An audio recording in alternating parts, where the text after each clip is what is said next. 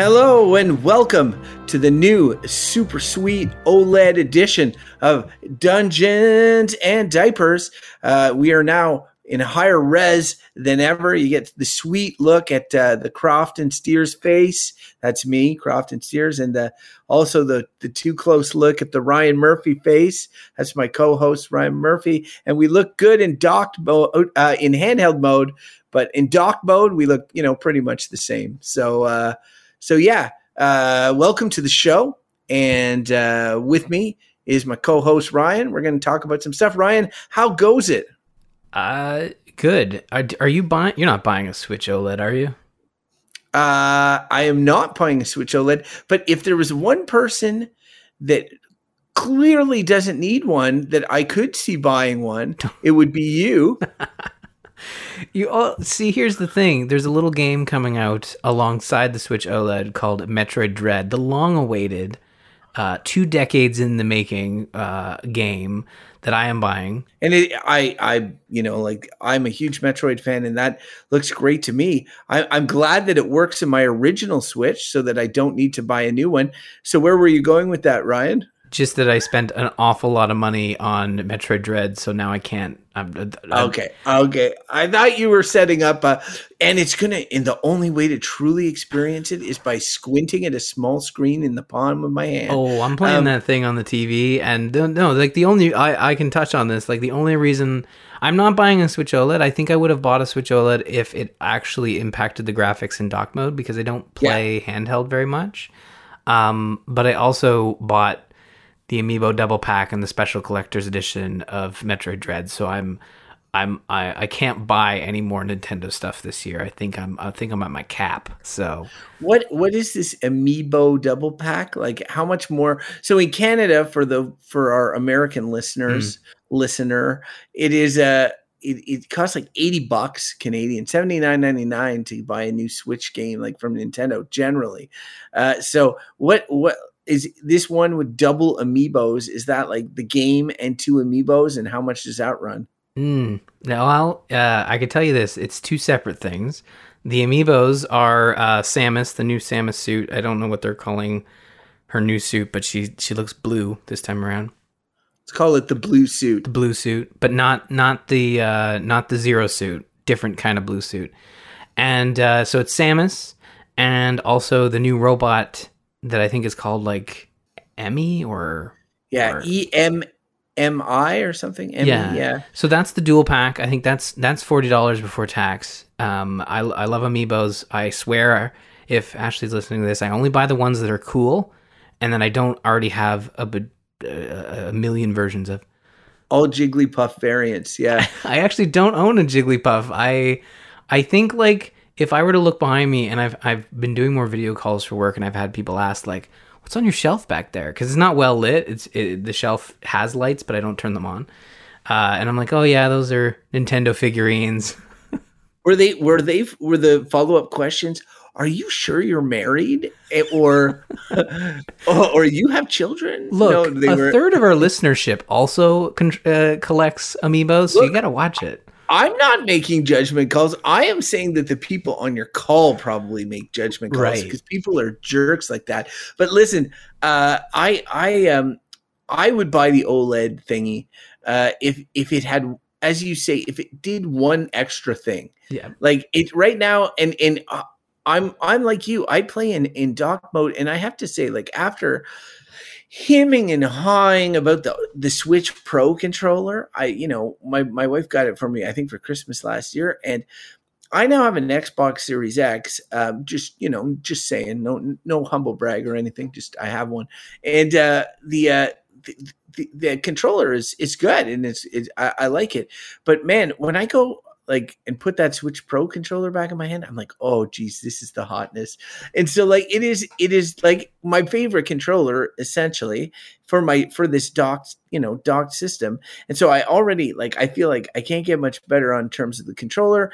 And so unless something was better in terms of displaying screen or load times or whatever that was inherently maybe some added functionality, I almost never play in portable mode. But Ryan, I think you and I are almost more the exceptions than the rule, because other podcasts I listen to, and believe it or not, there are some others that talk about the Switch OLED.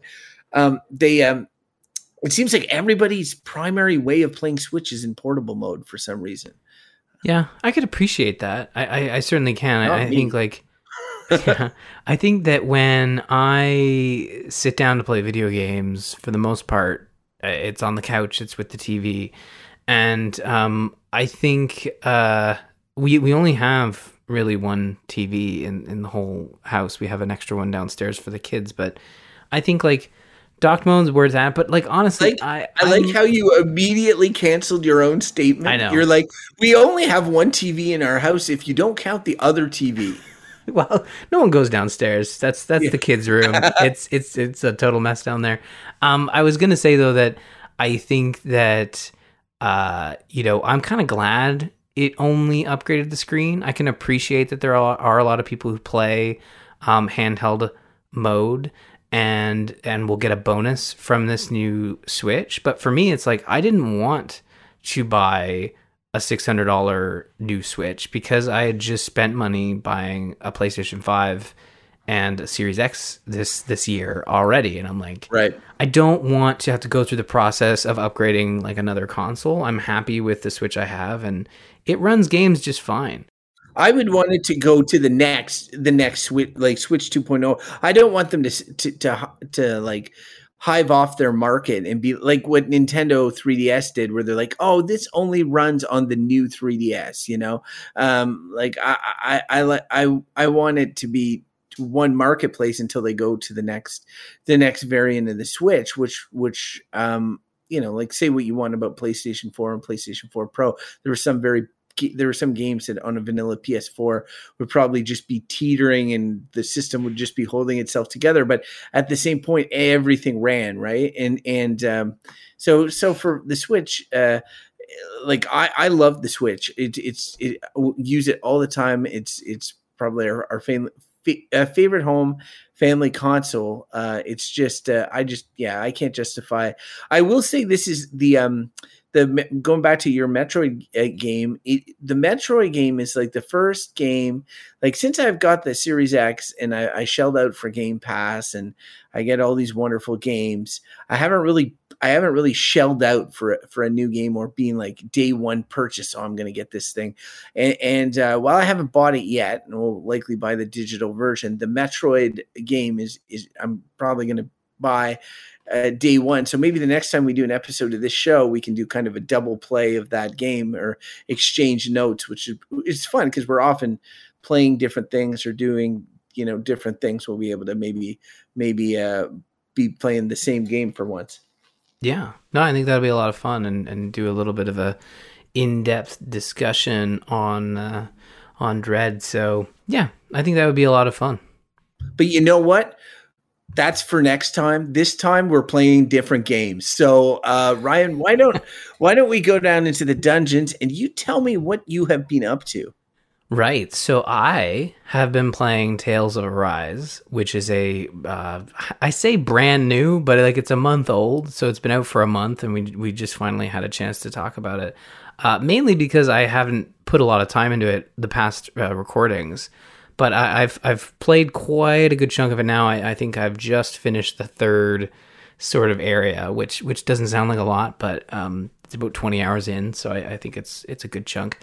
I'm really liking this game as someone who's kind of come back to JRPGs, and I think it's safe to say anime games. Yeah, I say that, and then in the back of my mind, it's is it an anime game? What is an anime game? Is an anime game just a game based on anime? Ryan, I don't know. Ryan, let me stop you. Okay. I can help you with that one. It's an anime game. Okay, perfect. Keep going. Okay, good. That's what I thought. And then in the back of my mind, I was is it? Is It is. Okay, Oh, good. yes, very much. Look, and the reason I wanted to bring it up is because I know you and I talked about this, and I said, well, you should check out Tales of Arise since you enjoyed Dragon Quest XI, which is most certainly an anime game. And if Tales of Arise is one, Dragon Quest XI is one, but if you told me which of these only one of them can be, then it's Tales of Arise. and see, this is the thing. Like, what is it about these two games where we kind of disagree on that aspect? Because from what I remember of Dragon Quest XI, it felt much more anime than Tales of Arise. Tales of Arise felt more, at least from what I've played, much more serious. I know you played the demo, and I will agree with you. The demo of Tales of Arise picks up your characters and transports them to an area way farther in the game where you have all your characters. It's kind of spoilery in that aspect, but it really does skip over a lot of the general story of what's happening in the game and kind of takes you to a more jovial time where the 6 heroes are running across and killing monsters and just having a great time, and there's these skits where everyone is being super anime to each other, and but you skip over a lot of like the setup in the game, and I think the beginning of Tales of Arise is very, very serious in the sense that you have these two factions where one has enslaved the other. The Renans have come in, the superior technology wielding Renans have come in and enslaved all of the Danans and have put them to work to like harvest astral energy that they use to. Okay, yeah, that's again. I hear myself. See, here's the thing, right? That's just too easy, so I'm not even going to do it. But what I will say to you is that you are looking up, and this is credit to you, even though you made a mistake. You are looking at, when you say defining anime, you're looking at it in a more wholesome way than I am. You're looking at not just how the game looks, but the themes that it has, how it's presented, and all of this. When I say anime, I just mean the visuals.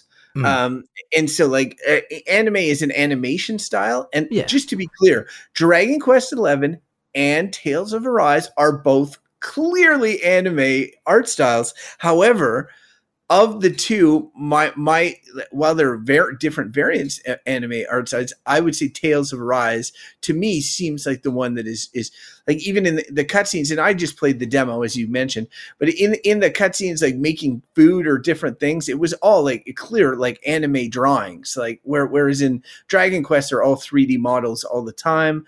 It's different. That's why I'm saying if one of them is more anime looking than the other, it was Tales of Arise. That said, hearing you recap the story, I'm also thinking that it is also more anime. And look, before I come off as an anime hater here, and I do want to hear more about Tales of Arise and your impressions of the overall story and game. So Game Pass just did a big game dump, right? There's a bunch of new games on there, and some of which are really enticing to me. But I did laugh because it's like 4 of them are anime, and of all of the games, 2 of those are the ones that attract me the most. One is called AI, the Somnium Files, which is on Switch as well. And it was always expensive, but it's a visual novel. It's an anime visual novel. It's about it's sort of by the makers of this series of visual novels, and I've always been interested. So I'm probably going to download that and try it at one point. And the other one is called Scarlet Nexus, I think. Yep. And it came out earlier this year, and a lot of good reviews for it as well. And I looked at it and I'm like, man, should I download this and maybe because I would like a big RPG, but I'm not sure I want to spend the $80 Canadian on Tales of Arise yet. And I was like, I could just download the Scarlet Nexus. But then I looked at it and I'm like, I don't know, man, it may look too anime. So maybe I'm hitting a limit on it, or maybe it's just that, as you say, I need to start it and get into it and look past it, not just jump into the middle of a demo. So I'm not necessarily, sitting. I agree. Like Scarlet Nexus, I did download it. I started it. That one felt a bit more cheesy to me. Like, it has the cheesy dialogue, the cheesy action. I think what I really enjoyed about Tales of Arise, and I'm not sitting here saying the entire Tales series, which I have played a couple of, are these super serious, takes on an anime story. No, like Tales of Arise, I think just starts in a more serious tone. The way the characters are talking to each other, it's a better balance, I find. For my taste specifically, I think that there are jokey moments, and I've certainly posted them, on Twitter of, characters, this one character saying like, I don't like owls. So then of course the supporting character that is an owl, goes after that character. And then everyone else around there, this is a skit, everyone else around is continuing to have the conversation. And in the background, you can clearly see this owl attacking one of your characters. And then at the end of the skit, the character's like, is anyone going to stop this owl from attacking me? And that, of course, super silly. So I'm not sitting here saying like, oh, Tales of Arise is so serious and it does so well with everything. But I think it just strikes a better balance for me. And I will admit, I did not play enough of Dragon Quest XI. I can say that. I played the demo, but the demo takes place right at the beginning of the game. And I think that would have been a better spot to give you an idea of the setup for Tales of Arise. But I'll say this, like, it also helps when you start at the beginning so that you have that natural ramp up of all the mechanics for combat. I cannot stand being like thrown into a middle of a JRPG and being like, hey, we know you wanted to play all the characters, so here you are in the middle of the game. Good luck going through these 20 screens to teach you how to do the combat. I much preferred the slow ramp up that I got, which is essentially what the developers wanted you to have in terms of learning how to play the game. And I felt that with Xenoblade Chronicles 2, where if you try to jump in halfway through, you're going to have no idea what's going on. But mastering those abilities over the course of the first 15 hours, that's where it feels like a better, clip, So Tales of Arise has what appears to be a very basic combat system where you were transported to an arena when you run into an enemy, and you can run around, you can jump, you have some special abilities, but you also have a basic attack. And like that's the basic combat right off the beginning. But then they start to add like combo moves that you can, trigger with your party mates. Then you have more party mates that are joining you in battle, and you can switch between them, and it's all real time. And it just keeps building upon there to where you get to a point where at your first boss or in the second area, you really feel like combat is starting to click. So I'm really enjoying the combat. I'm enjoying the story. The characters are really good. There's definitely some cheese in there. Like, you can do cosmetics. So you find these cosmetics by finding owls strewn across the environments. And Crofton, you're gonna love this. Prepare to laugh, joyfully. Essentially, there's an owl because the supporting character, who is an owl, by the way, who is named Hootle. All the owls are voiced by human beings just saying hoot over and over again. That's amazing. They did not source real owls. No real owls were involved in the making of this game. You know what would be funny too is like I'm imagining it's one of those games where you can play with the English and Japanese voice tracks. It would be really funny if you play it in Japanese and it's like just Japanese actors hooting with Japanese accents. I would love that so much. I don't know. I wonder, like, I'm obviously playing with the English track. I don't know if I could follow it if it was subtitled. But yeah, like so you find these owls strewn around, and when you find them, they give you a cosmetic, and the cosmetics can be anything from cat ears to dog tails to sunglasses. So of course I proceed to put sunglasses on all of my characters. And that is represented in every aspect of the game. Cutscenes, skits, combat. They have these like flashy combat scenarios where you can, when you trigger the combo move between you and another player, after you've built up a certain meter, it's very flashy animations, very quick. Sort of similar to a much faster Smash Ultimate move. So it's usually a move that you use to end a battle, and it's just awesome seeing your characters wearing these like cheesy Matrix sunglasses as they like tear apart these enemies.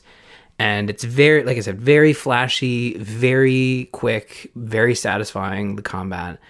And but there is some cheese in there. Like I said, but it's a balance. And I don't want to say I'm not against that cheese. In fact, I've been a bit of a sucker lately for the Persona games, and the Persona games.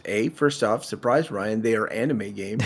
Secondly, in each one there is like some sort of ridiculous character, or at least in the two I played, the fourth and the fifth one, there's some like mascotty character that is just like, they're partly to sell merch and to be like quirky and like, oh, there's generally a story behind them of why they exist, but it's really, and none of that bothers me. And honestly, like once you're in, I was talking about like reading fantasy books with my friend Mike the other day, and how like when you read a book to begin with, it's a challenge to get into the beginning of a book because you don't know any of the characters unless you're reading a series, and then it's easier. Same with watching a TV show versus watching a movie.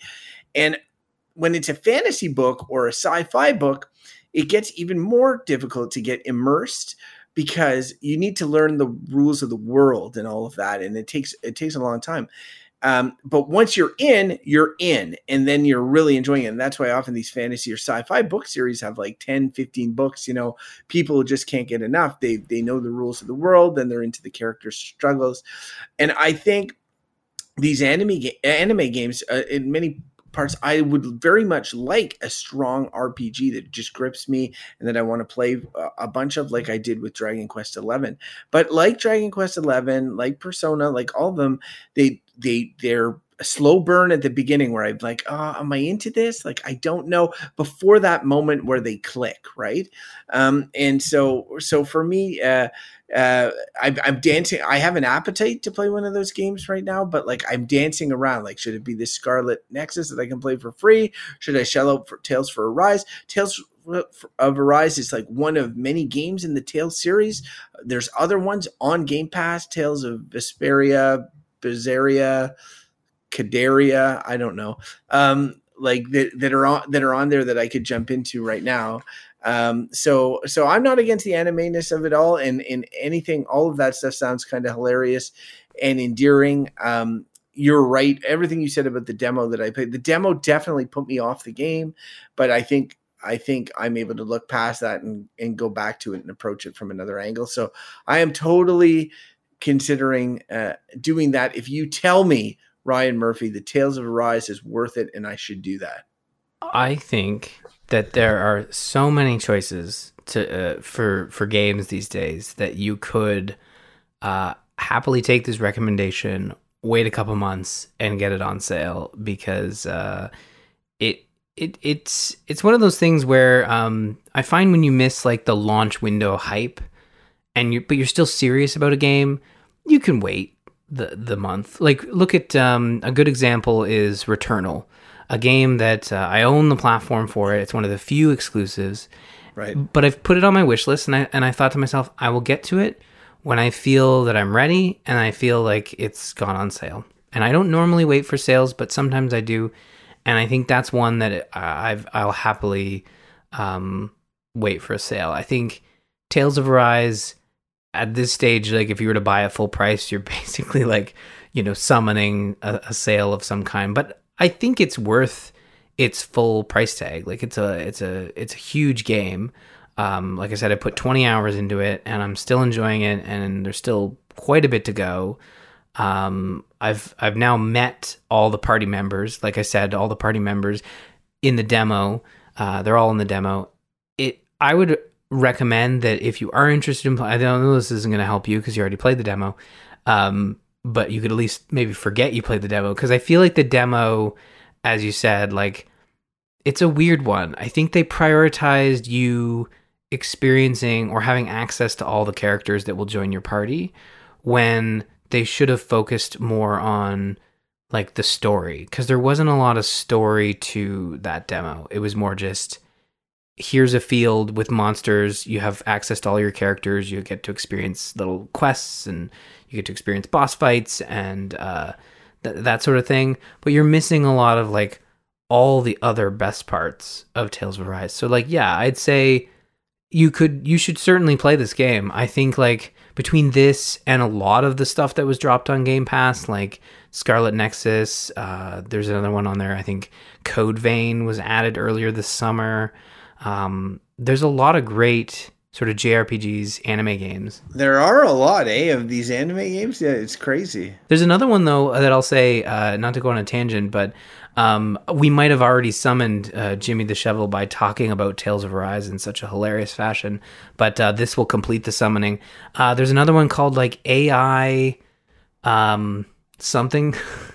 I'm forgetting. Ryan, I just talked about that game. Did you? Oh, I missed that. What was it? What's it called? It's AI called construction? the Somnium Files. Somnium?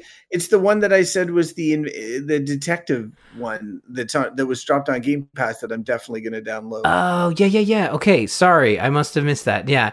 No, that game, I started it, and it is that. Now that is anime. I didn't post it, but I clipped a scene where essentially the detective has like a fake eye, but the fake eye can like pop out of his head and turn into like this little like, you know, that Amazon robot that just got announced? It kind of looks like that. It kind of looks like that Amazon robot that just sort of comes out of your eye and can talk to people and everyone can see it and they know that it's this eye robot thing. That could just be the cyber future, Ryan. It doesn't have to be anime. Yeah. You could have told me that is in Cyberpunk and I would have believed you. All I'm saying is like, yeah, if you are itching for like an anime experience and you're not? Okay, well, it sounded like you were. I'm itching for a meaty RPG experience. And to me, it feels like right now it's like anime or nothing. Like there's not a book. You should buy Tales of Arise, I think. If you are itching for a meaty RPG, I think Tales of Arise will work for you. I can't think of another RPG that is like. But see, I can play that Scarlet Nexus right now, and maybe I should try that game. Try it. It's on Game Pass. You technically already have it in your collection. You just have to install it. All right. Now let us move on from anime. I need to monitor the time. I know you have a bedtime you need to get to because of sick children. I'm gonna move on. I don't have much in terms of new stuff because I've been actually a lot of the things that I mentioned on the show in the past little while. I've been circling around or finishing up. So first off, Psychonauts 2. I know I mentioned it on the show previously. I'm just going to talk about it again very quickly to say that Gwen and I finished it. It remains an amazing game. The ending is awesome. The whole package is great. Still very like high on my, like I haven't played everything that went out this year. And I know that there's a lot of buzz around Deathloop right now, and I'm excited to play Deathloop. It looks like an Arcane game. I like Arcane games. It looks like a shooter. I like shooters. But Psychonauts does something truly different, I find, and addresses like mental health in interesting ways, but is also just so creative and so well put together. Man, I cannot say enough good things about that game. So put a pin in that one. Completed. High five. And then Murders, Only Murders in the Building show I mentioned in a previous episode. We're now further along. They release one episode at a time every Wednesday on Disney Plus. And I have to say about the release model is it really does keep things fresh, as opposed to like right now Squid Game, which I haven't seen, is having a moment on Netflix. That moment is going to fleet and then it's going to go on to the next thing. They get maybe a week, maybe two about it. But when you have a show that's releasing weekly, each episode gets dissected, especially this is a mystery show. And it is funny because, like, you know, Ryan, like television shows where, they're on for a couple of seasons and then they start doing quirky episodes. Like they start being like, okay, let's do a musical episode, or let's do, I don't know. They come up with some gimmick for the episode. Well, they're like at episode 6 of Murders in the Building, and they're already doing these episodes.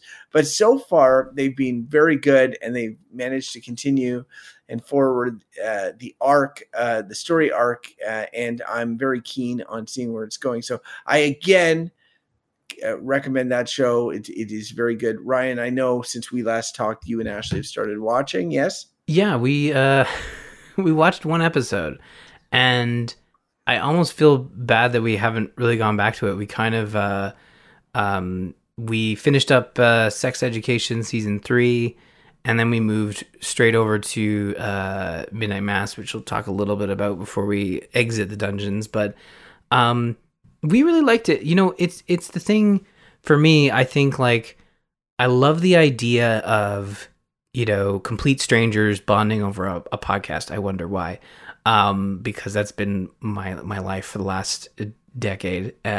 But I really love that aspect of it. I love Martin Short. I feel like I really missed him. He was one of my favorite comedians when he was doing movies. I didn't really follow his stand-up, but I remember his movies. They're one of my favorites when I was a kid. And Steve Martin as well. Really love him, but again, like feels like he kind of fell off. Like it felt like both of them kind of retired from the sort of standard, you know, comedian does Hollywood movies. And I'm glad to have them back. I think they both play their characters so well, but I love how they hate each other at the beginning of the episode or are indifferent. And then they have this podcast and suddenly they're like best of friends and they're working together. This is all the first episode. It might've changed as it goes forward, but, well, yeah. And it is funny because the latest episodes, they do get a bit of a fan community related to the nice. podcast, and there is some fun stuff there. There's an entire episode of one. Each episode is seen through the eyes of a narrator, and the first episodes are narrated through the eyes of the main character. So you have one episode that's more focused on one episode that's more focused on another. But that gets you 3 episodes in. Beyond that, every episode's had a new narrator, and sometimes it's a character you're introduced to that episode or what have you. One of them is deaf. The episode is done with no sound or almost no sound. Like it's got some music and it's got like some sound effects, and the way that they convey the story, like throughout that episode, especially since the 3 main characters are so talkative, is just insanely well done. Like just really, really clever. It was such a powerful episode. So well done. Really funny. So yeah, that show continues to be good. And it's been renewed for season 2. I'm really curious to see where it goes again. I recommend that. So Psychonauts done. Murders in the Building still going strong. What else? Sea of Thieves. So I'm still playing Sea of Thieves with the guys. Sea of Thieves has released a new update, season 4. And with it, there's these underwater shrines that are littered across the sea, and essentially you can dive down to them from your ship. And I think, you know, I honestly think that they were part of the Pirates of the Caribbean campaign that we have not yet played, or some variant of them.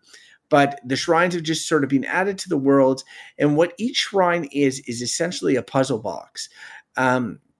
When you go in, and it's like an underwater, like mermaid kingdom, and there's not necessarily that many enemies, but you have to look around the environment and solve puzzles.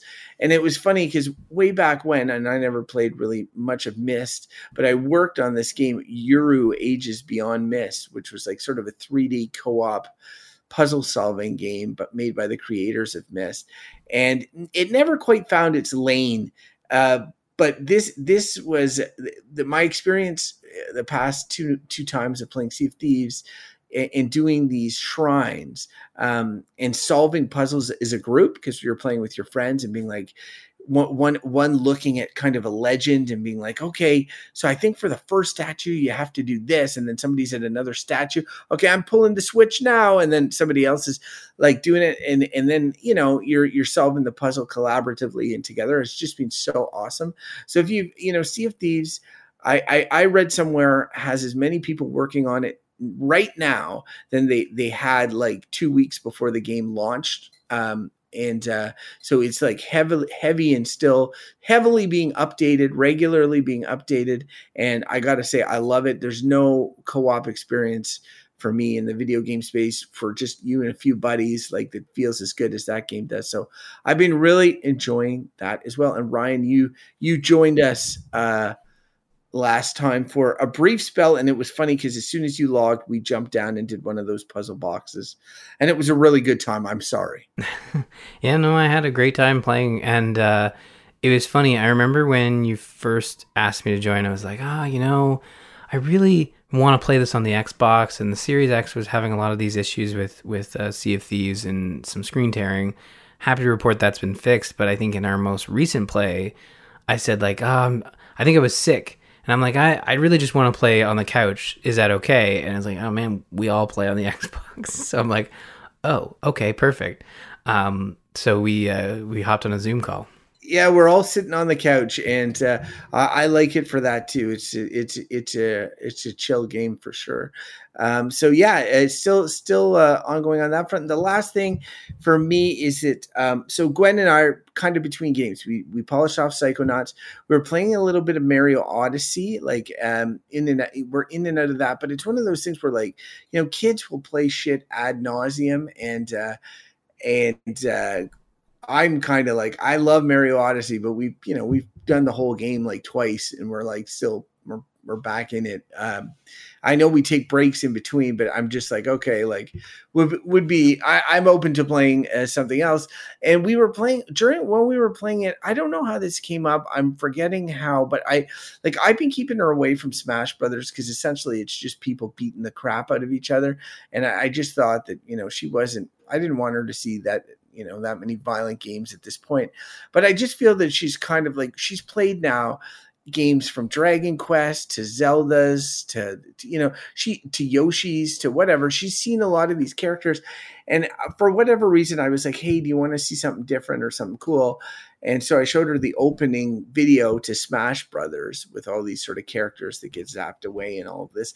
And she was hooked immediately and was like, Daddy, we've got to go and save all these characters and start going through the game. So I've been going through the adventure mode in Smash Brothers with her lately, which is just honestly a series of fights. And I will say it is very fun, but I sometimes wonder who the hell Smash Brothers is supposed to be for, because you'll be fighting like the Duck Hunt dog and you're like, okay, so like you would need to know Duck Hunt, which means that you're probably 40. And then another time it's like like something really recent, or I mean, it's hard to say. Like you're playing through it and it's a hardcore fighter. Like, I mean, it's accessible, but it's a fighting game. And like, that's not for everyone. I know my friends who love Mario Kart often are like, oh, I don't want to play Smash Brothers. And I know there's a hardcore Smash Brothers community. It's just kind of funny to me that this game that's a celebration of all video games is like this fighting game. But Gwen is liking it. And so that's our sort of main game so far. We're playing through that right now. Yeah, that story mode, that adventure mode is a really good sort of, starting point, because it really does, introduce you to characters quite slowly for the Smash Brothers Ultimate that has everybody. I mean, they literally just announced Sora for the game, so now it has everybody. Well, one thing that's funny is it doesn't, right? Like it has all these ridiculous, like you pick up these spirits, and the spirits are like not like you're fighting. Like I fought like the boss from Metal Gear Solid, and it's Zero Suit Samus who represents her. And then you've got to beat Zero Suit Samus, who has like some buffs, and then you get the spirit of the boss. So there's all these characters, right? Like that are like you can't play them. You could, don't get me wrong, you can play a shit ton of characters, but there's a lot that you can't play that are just represented by spirits in the game. And one of the things that I'm like a side complaint, I think, is that I started a new game, but all the spirits that I had unlocked from my game are in the game. So like, even though it's a new game, I have all my super powerful spirits. So, and Gwen doesn't like it. Like, she's like, why do we have all this already? And like, that doesn't remove them from the board. You still have to fight them on the board. So you get them like a second time. And I just find that's like, it's a new game. And yes, you have to re-unlock all the characters, but the spirit thing is weird, because like, just make it so that you have no spirits and you have to start from the beginning. But they're like, nope, you get to keep all your old spirits. I'm like, all right, makes me super powerful. So whatever. It is weird. The save. So you started a new game, but it pulled in your old save. That's It pulls in the spirits. That's it. Like you start on the board, and you have to unlock all the characters, but any spirit that you've unlocked, spirit card, and you can unlock spirits in different ways, right? Like you can unlock them in adventure mode, you can unlock them in the store and on the spirit board and all these sorts of places. And I guess they just all get unlocked to your account and they're considered unlocked. So I mean, you go in and you can send them to the gym or send them to the whatever. And and it was funny, like I went to the gym in the new game and there were 4 spirits that I had sent there for training. And this is going to sound like gobbledygook to anyone who hasn't played Smash Brothers. 4 spirits I sent to the gym, Mike Tyson's gym to train. And they were there. Like I sent them there in, I think, early 2019, and I went to the gym in Gwen's game, and I'm like, oh dude, there's 4 spirits here. Of course they were level 100 each. They had been working out for 2 years. Yeah, that game. I love Smash. I feel like Smash is maybe my love for Smash is probably based on having played a whole lot of the N64 version, and then I think it steadily declined as I went through, but I still have always appreciated it. And I think with Smash Brothers Ultimate, they've really they honed in on what makes that game really special, and that it is a celebration of video games, no matter what platform. They do keep it very Nintendo central. I remember, I can picture it like when they first sort of expanded upon it not just being Nintendo characters, but being a character that has been on a Nintendo platform when they added Sonic and Metal. I almost said Metal Gear, but added Solid Snake. And I really love how they've kind of thrown the rule book out and been like, no, now we're going to add anybody as long as it like isn't contractually connected to another platform holder, like, having Master Chief show up or Nathan Drake. Like that's never going to happen. But having Banjo-Kazooie or Sora as an example, or even Joker, But yeah, and that's it. Like those characters, and I know it's like, I guess you say it's for everyone, but it's like Banjo-Kazooie in 2021. Who gives a shit about Banjo-Kazooie? Yes, you give a shit about him. So your target audience of like adult in his 30s that played N64. I'm like the kid who played Duck Hunt. And so like you're 40, like, but it's just like, what does Gwen, does Gwen give a shit about ice climbers? Is the idea that there's so much garbage in there for like millennials and Gen X that like it, and then there's stuff that's going to keep the kids of today interested. Like, I guess it's like, you have these memories of Smash, and it's grown organically for you. Like Melee had more characters. Each game has more characters. And now it's become like the celebration of video games. Weirdly, like years later, you mentioned the Sora announcement. It's like years after the game's release. It's like, oh, they're announcing a new fighter from Smash.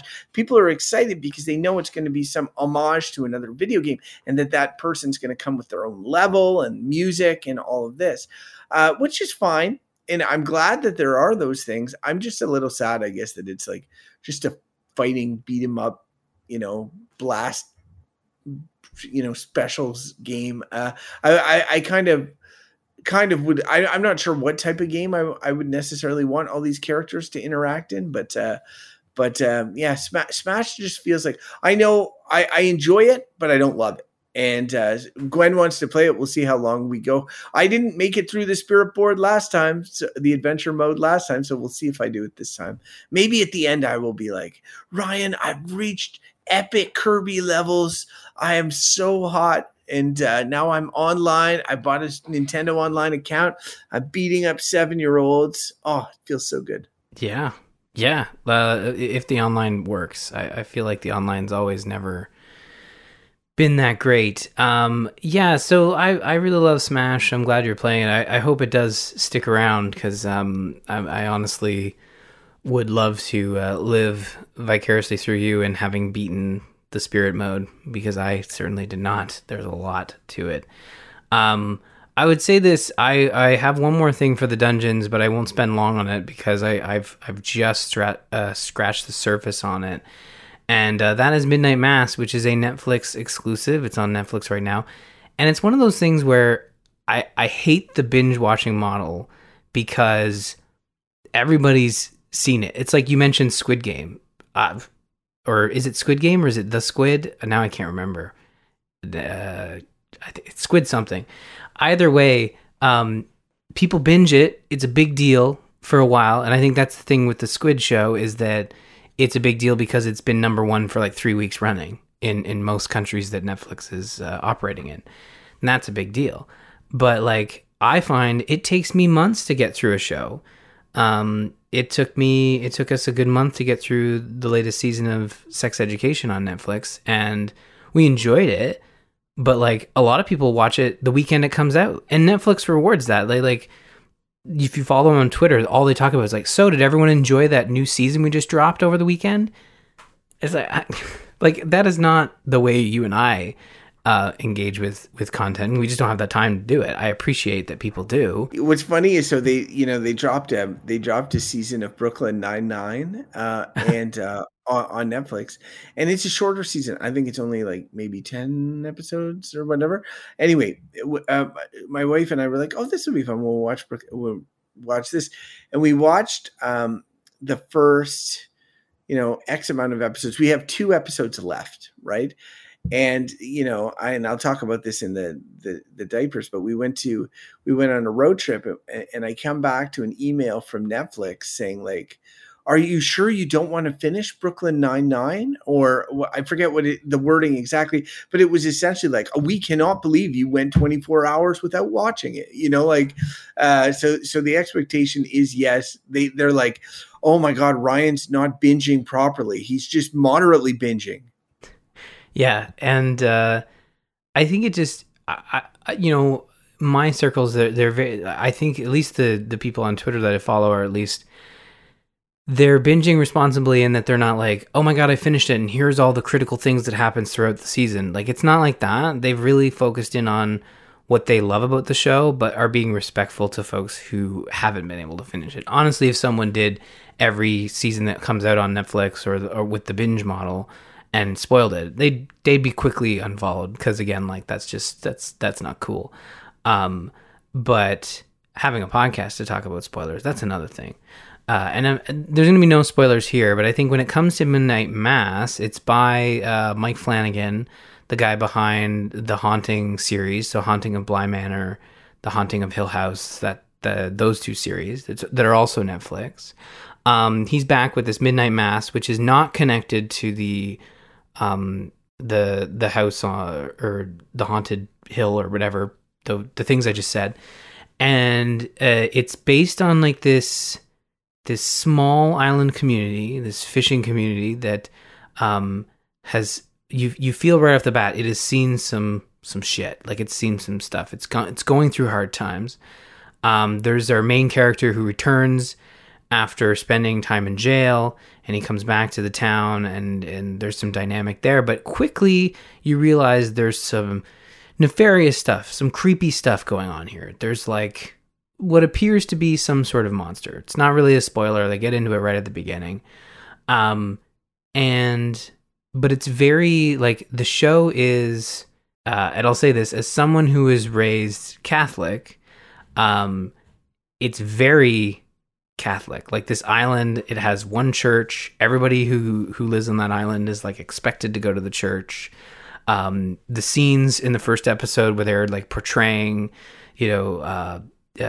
mass, it's like very realistic. And I'm sitting there watching it, and I'm like getting these flashbacks to You're Sunday. not selling me. I know, and this is the thing. I think this is where I'll say this: I'm enjoying the show, but like, I'm questioning this. Obviously, the people who are recommending the show to me, this is not why they're recommending it. Not for its very real portrayal of a Catholic mass, but it's hard to describe. But I can't tell if the characters that are very religious, that are taking part in mass and stuff. I can't tell if they're the bad guys. It's hard to say, but I'm pretty sure they're the bad guys. But the creep factor, like the scary stuff, like the mystery of what's going on, like they don't outright like throw it out there in your face. They kind of just layer it out and slowly tease it. And every episode is an hour and a bit, so it's quite a bit to get through.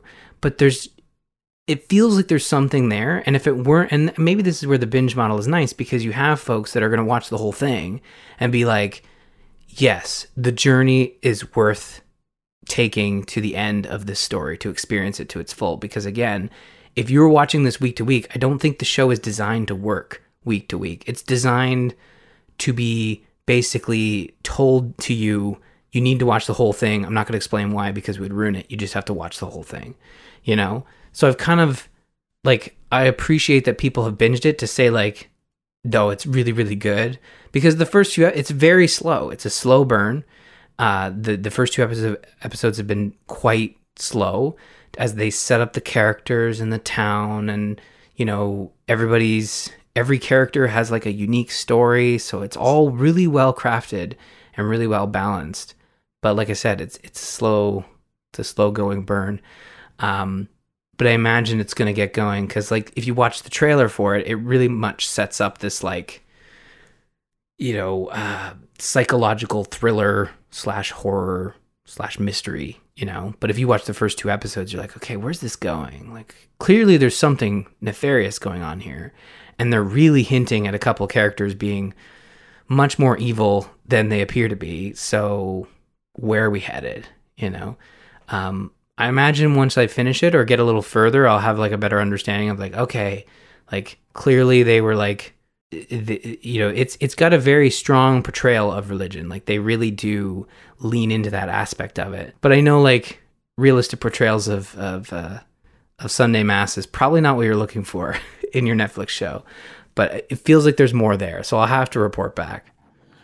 Ryan, there's only one thing I care about, and I need to know, because otherwise it's the biggest missed opportunity that I can think of.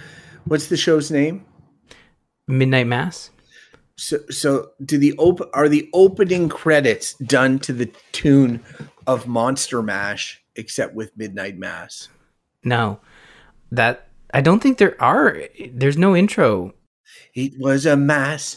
It was a midnight mass. A midnight mass. It was a graveyard smash. No. Yeah, Gah! What a wait. I don't even know why they bothered. Suspense, horror, it's right there. They should hire me. If they rip this off for season 2 and use that, then I want money. So just let that be known.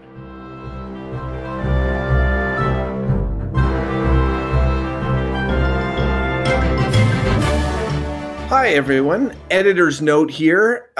Just noting that we had a technical issue, and by technical issue, it couldn't have been more of a Dungeons and Diapers style issue, where Ryan was interrupted by sick children and had to abandon. And so we stopped recording, and we're back days later now to record because, I mean, we made it through the dungeons, but it's not just called the Dungeon Show. It's called the Dungeons and Diapers Show. And we want to do the diapers part, especially seeing is that the diapers part of Ryan's life is what made it such that we are back here recording. Ryan, so are you good to get back on the horse? I'm good. And funny enough, the last 3 days have only fueled the diapers. We've got a good chunk of content to talk about. And wow, that's very graphic. Fuel the diapers with chunks of content. So we'll close up Midnight Mass, move along. But before, Ryan, we go down, change some diapers, we have to do a little bit of promotional work. But unlike some of the promotional work that other podcasts do because they are being paid money, we are doing it because we want to do it, because we want to give back. Ryan, explain to me what I'm talking about. You're talking about Extra Life. We have an event coming this Friday, October 15th at 8 p.m. Eastern, where we are going to be streaming Marvel Avengers. So if you've ever wanted to watch Crofton set up PlayStation Plus or see Travis T-pose as Miss Marvel, or hear Whirlwind curse Smart Hulk in French, boy, have you come across the right stream. We are going to be playing this for the kids, to raise funds for Sick Kids Foundation in Toronto. You can go to bit.ly/extraliferyan to donate, and you can go to tiny.cc watch Avendads to see the event in action. That's AVENDADS, in case it sounds weird, because it does. Crofton didn't approve it. It's fine. If people are out running and jogging while listening to this podcast, and they want to know, like, they're not writing all of this down, all of this info is available somewhere, right, Ryan? Oh, of course. It's in the show notes. It's on the website, tgistudios.com/dad. You can go there. I'm sure you have it bookmarked because you're such fans of this show, but we are going to be playing Marvel Avengers on Twitch to raise funds for Sick Kids Foundation.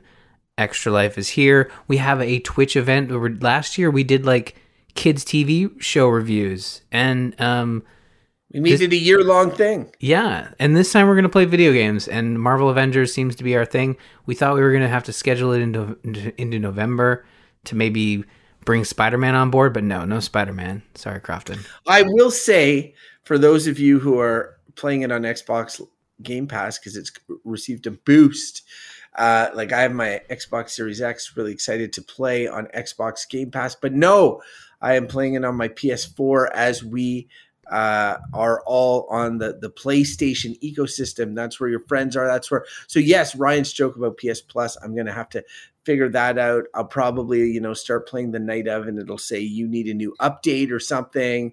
I'll probably need to make 5 more Square Enix accounts. It's going to be a good time. There's going to be a lot going on. So I encourage folks, but most off, it's for the children. So come watch, throw a few bits our way for the children, and we would love it. So again, that's this Friday, October 15th at 8 p.m. And the details again are both on the website and in the chat, but bit.ly/extraliferyan.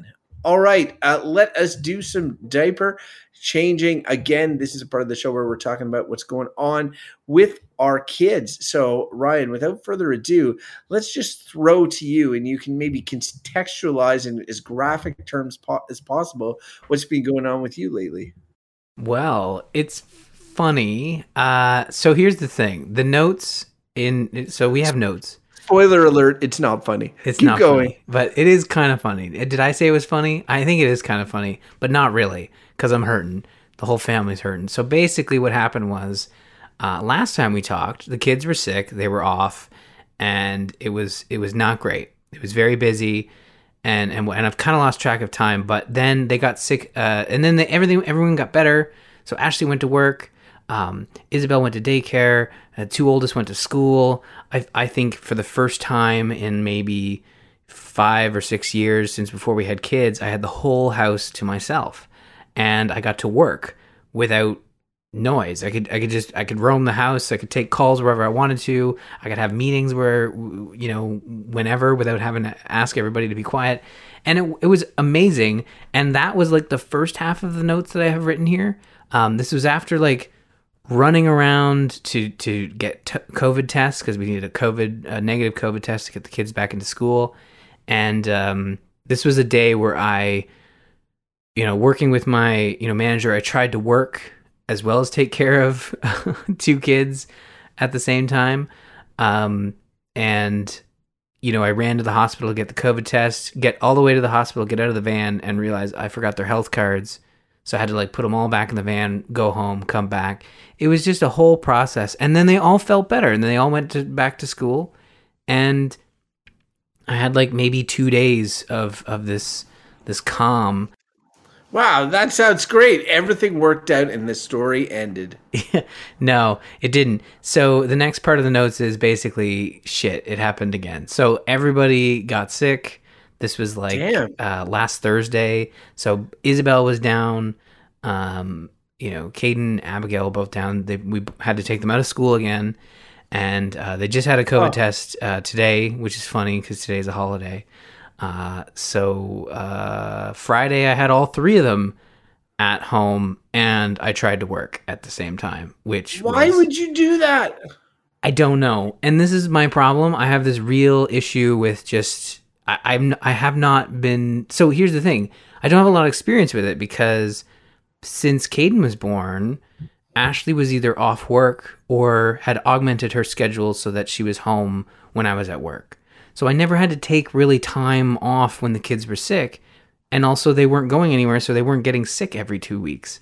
But now that they are, and Ashley's back to work and her schedule is over top of the kids, going to school and going to daycare, I do need to get better. So tomorrow, All three of them were sick, and you still, just for the record, listeners, Ryan works for the same overall employer that I work for. So I know for a fact some of us are not so lucky that they would be able to take a day. But I know for a fact Ryan could easily have taken a day. that was an option. I want to state here that it was an option to take the day. It was an option to do, to get work done that I could get done. And there was things I needed to get done. But again, it was a mistake. I'm admitting this here. And I know for a fact tomorrow I'm going to have all three of them home as well because they're still not feeling well and we won't have our results back. But I'm taking the day tomorrow. I'm taking the day tomorrow before you even what's going on? That's 100% what I was going to do. Great impression, by the way. I was Sorry. I was going to be like, and you learned a lesson and now we're staying home tomorrow. And you were going to go, well, actually, I'm thinking about going in. Okay, no, good. Good on you, Ryan. Stay home.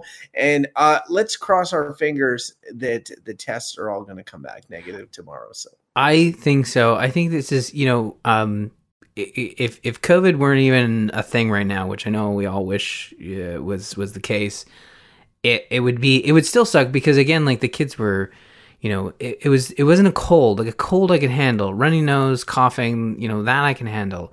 But when your kids have high fever and they're vomiting, that's where it gets it's not fun and it's also scary. There's something about high temperatures. I get really anxious about it. They're doing much, much better now. So they're almost 100% now. They just have a small cough. So again, it's been a rough couple days. We've had to basically isolate all weekend. We haven't gone anywhere, even though it is Thanksgiving. But yeah, it's been a busy 4 or 5 days. And tomorrow I am going to take a day off to publish Dungeons and Diapers. Well, I mean, maybe there is this timing where, Isabel's sleeping and the two others can chill downstairs while they eat their lunch. So yeah, there's going to be maybe an hour of, okay, let's calm down and listen to Crofton talk and see how that goes. But yeah, maybe we'll see, but it's something I'm getting used to. And you're right. I do have the time. A day here, a day there is not going to, break the bank in terms of the work getting done, but the work can also wait a day. It's not something that can't be done either the next day or by somebody else. And I think that's always been a struggle of mine. And I'm working on it. And I think I'm going to have to work on it quickly because Friday was no fun. There was, again, like I said, this was all my own choice. No one was forcing me. Tomorrow I'm going to be off. Tomorrow's a new day, Ryan, literally. So on the more positive side of the COVID experience, I went on my first kind of family road trip. It was last weekend. My in-laws live a 5-hour drive. My in-law, my father-in-law, lives about a 5-hour drive away. And he comes up occasionally. He has come up. We've seen him since COVID started maybe twice, which is not often by his, the regular amount that we would see him might be four times a year or so.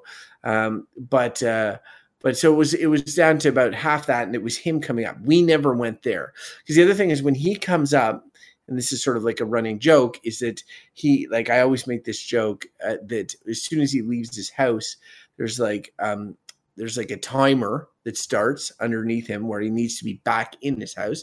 And then when he crosses a certain line of distance away from his house, that timer gets like cut in half.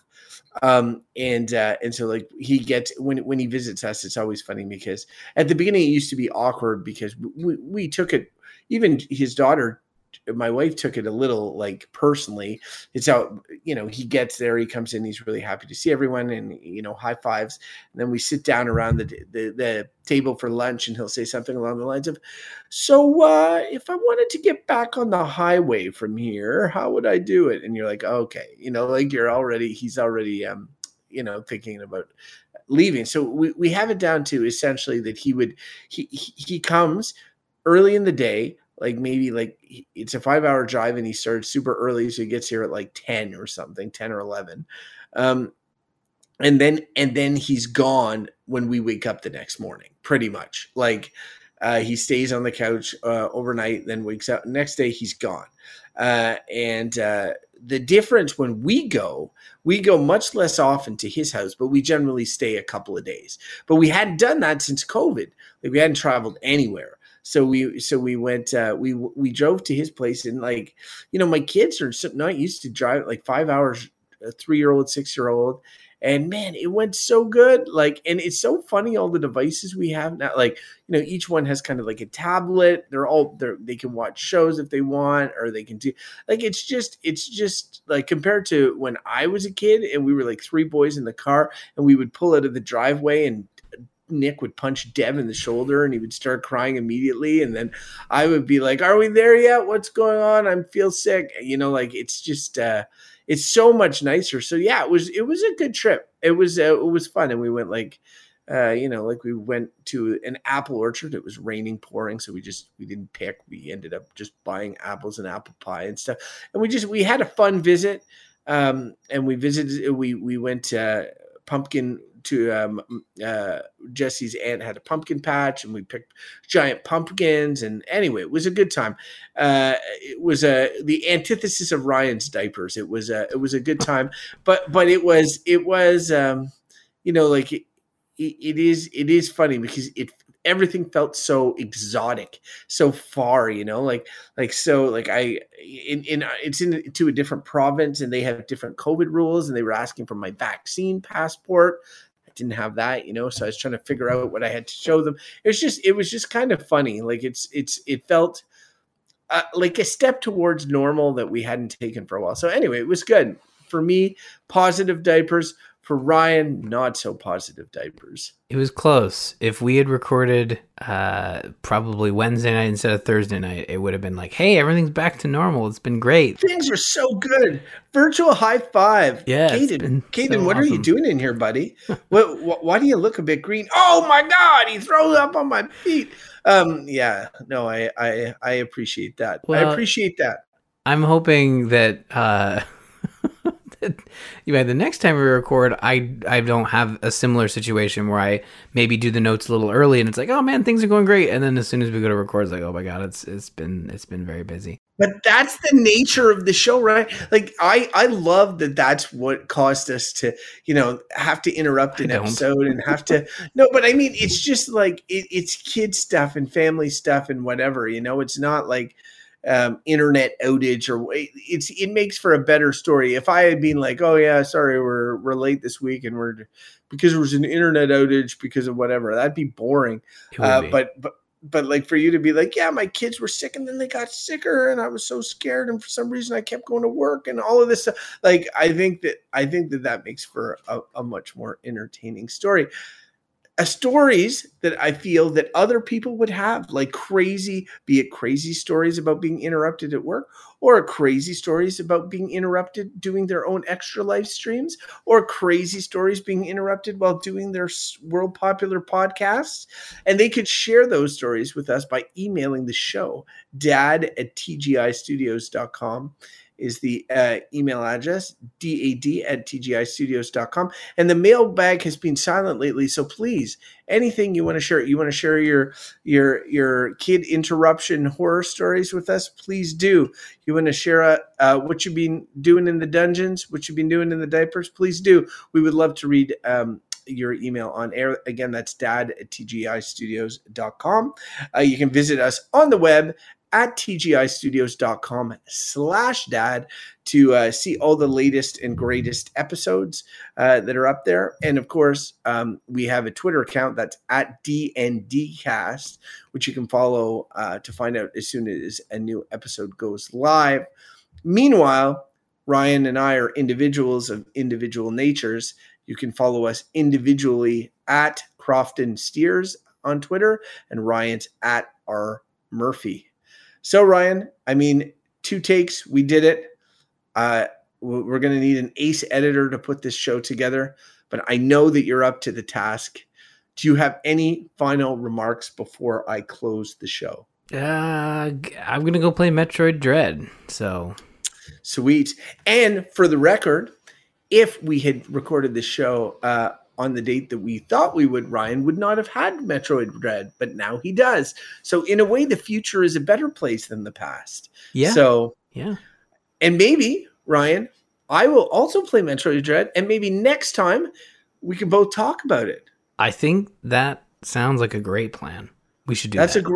That's a great plan. 2 weeks in the video game world is so long, though. Who knows what'll happen? Anyway, that's going to do it for this episode of Dungeons and Diapers. Have a great week, everyone. See you in a couple, and hope everybody stays safe. All right. And we're out. Bye, everyone.